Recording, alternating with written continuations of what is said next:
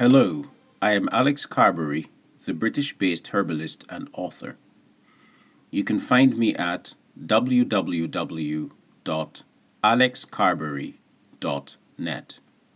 These podcasts deal with issues of health, life balance, and psychology.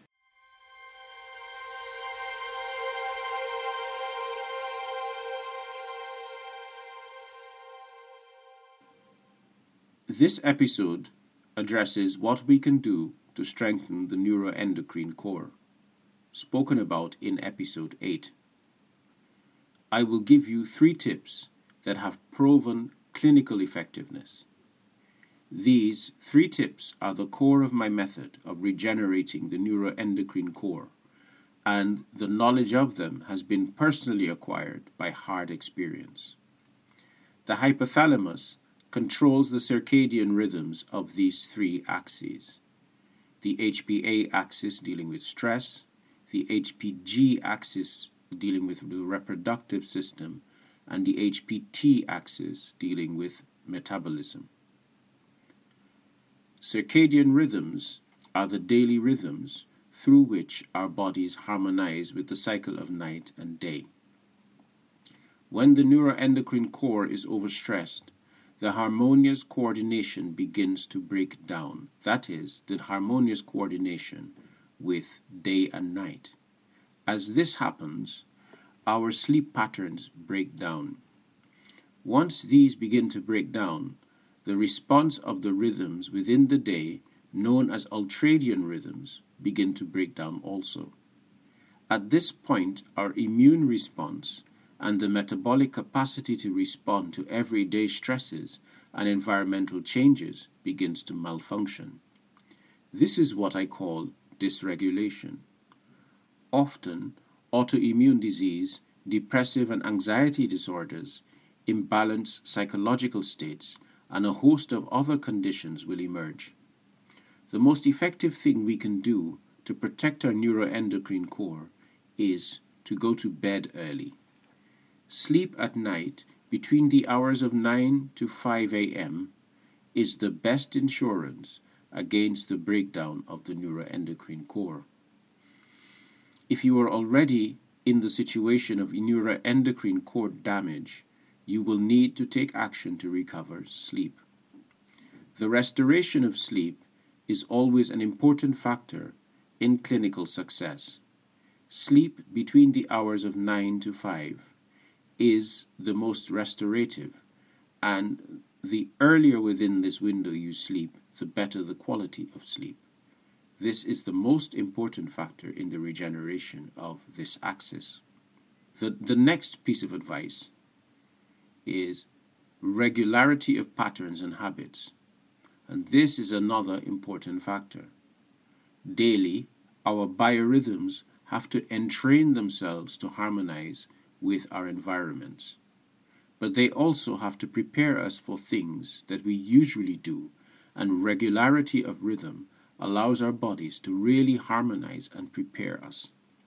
As humans, we need variety and change, so our basic rhythms have to take this into account. Meal times, sleep times, social times, etc. should be rhythmic to allow our bodies and psyche to harmonize with these rhythms and prepare, rather than being forced to change and find readiness in chaotic rhythm.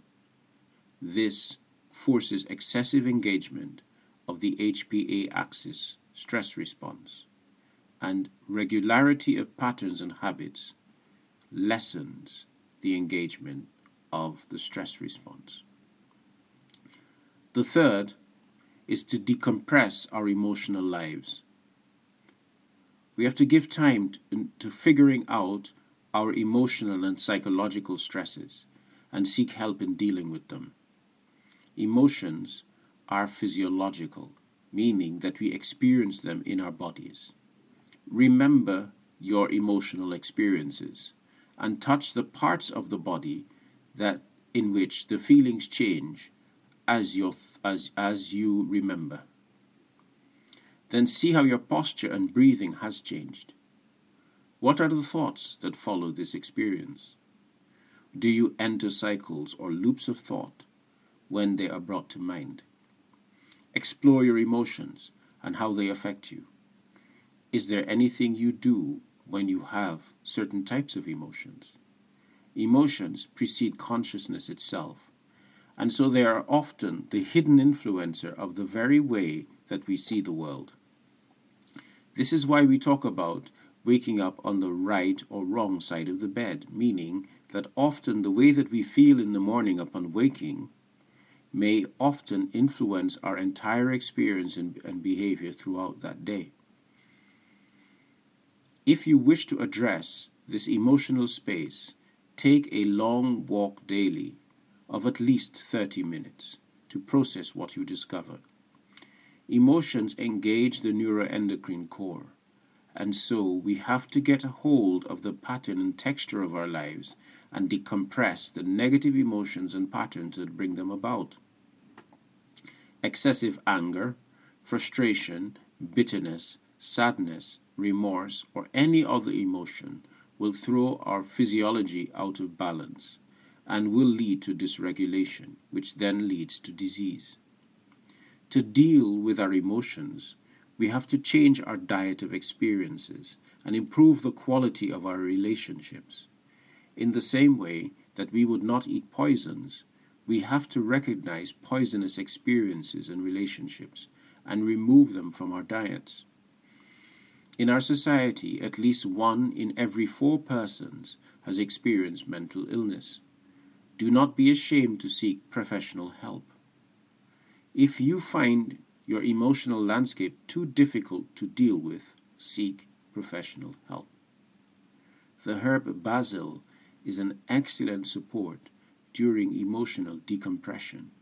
Start drinking basil tea daily for at least a week or 2 before you start to deal with emotional decompression.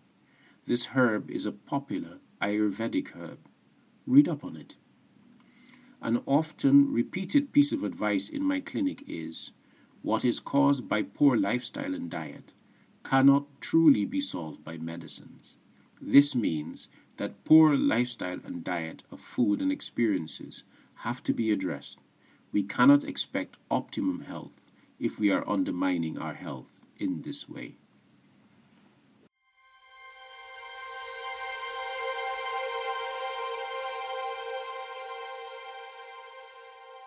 Please subscribe to receive weekly episodes of these podcasts. If you need an appointment, contact me via my website at www.alexcarberry.net or contact me on social media. You can get my book on personality types called Know Yourself on Amazon. The contents of these podcasts are my opinions based upon a decade of research, study, and clinical experience. The opinions of my guests are their opinions, and we accept no liability for the opinions of our guests. These podcasts are for information purposes, and since each person is unique, you must consult a medical professional to ensure appropriate medical advice and treatment. We accept no liability resulting from the information presented in these podcasts.